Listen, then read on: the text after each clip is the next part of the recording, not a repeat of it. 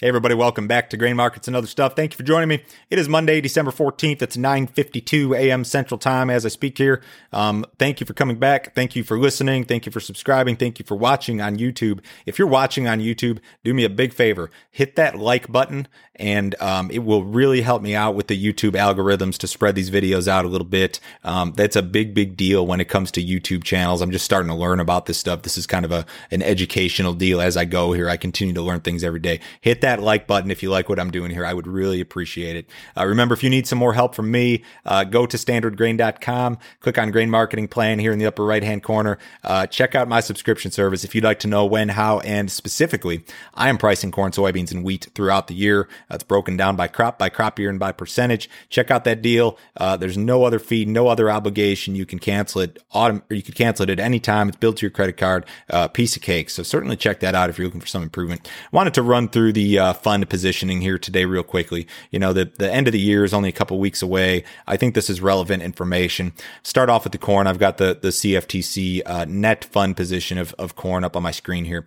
Funds were estimated to be net long 265,000 contracts of corn at Friday's close. As you can see here on this chart that goes back to 2006, this is a hefty long position. There's only been a couple of occasions in the past that the funds were this heavily long. It happened once in 2016, for a small stretch in 2014, a little bit of time in 2013, back in 2010 through 2012, that time frame in that bull market.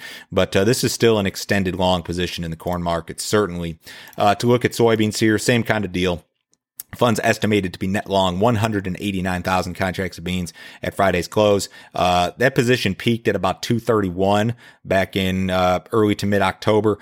May have been actually larger than that based on some of the private estimates.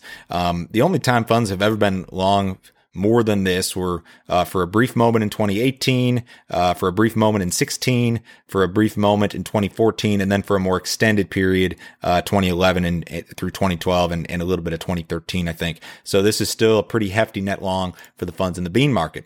To look at SRW wheat, funds estimated to be net long 34,000 contracts at Friday's close. Now they were net short 12,000 at Tuesday's close, according to CFTC, but they were estimated to be very large buyers. A lot of that had to do with the Russia story, I guess. But in any case, that 35,000 is not extreme, or 34,000, not extreme for wheat, but it is fairly aggressive historically. So certainly noteworthy there. I like to combine the three, and you've seen these charts from me before. Corn plus soybeans plus SRW wheat net fund position. The estimate was a net long of 488,000 contracts at Friday's close, which is pretty hefty. You can see we've only been up into this area, once in 2014 for a longer stretch in 2012, and then that 2010 to 2011 timeframe also. So pretty hefty long, really across the grain complex. What does this mean going into the end of the year? I think that there's always the risk of liquidation or reallocation, that these big fund managers just want out of these positions to balance the books, take some money off the table. These are obviously profitable positions, I think, especially in the case of corn and soybeans. So there's always that risk. Does that mean that we have to move lower? Absolutely not. Funds could stay long or heavily long through year's end into the first quarter. We know that the fundamentals are strong. That's a different conversation. But I just wanted to give you a quick update here and show you that, the funds are still very heavy long here. And we've got the end of the year coming up. So just something to be aware of. Everyone have a great day. Remember, we've got a live stream tonight at 7 o'clock Central Time. We'll see you then.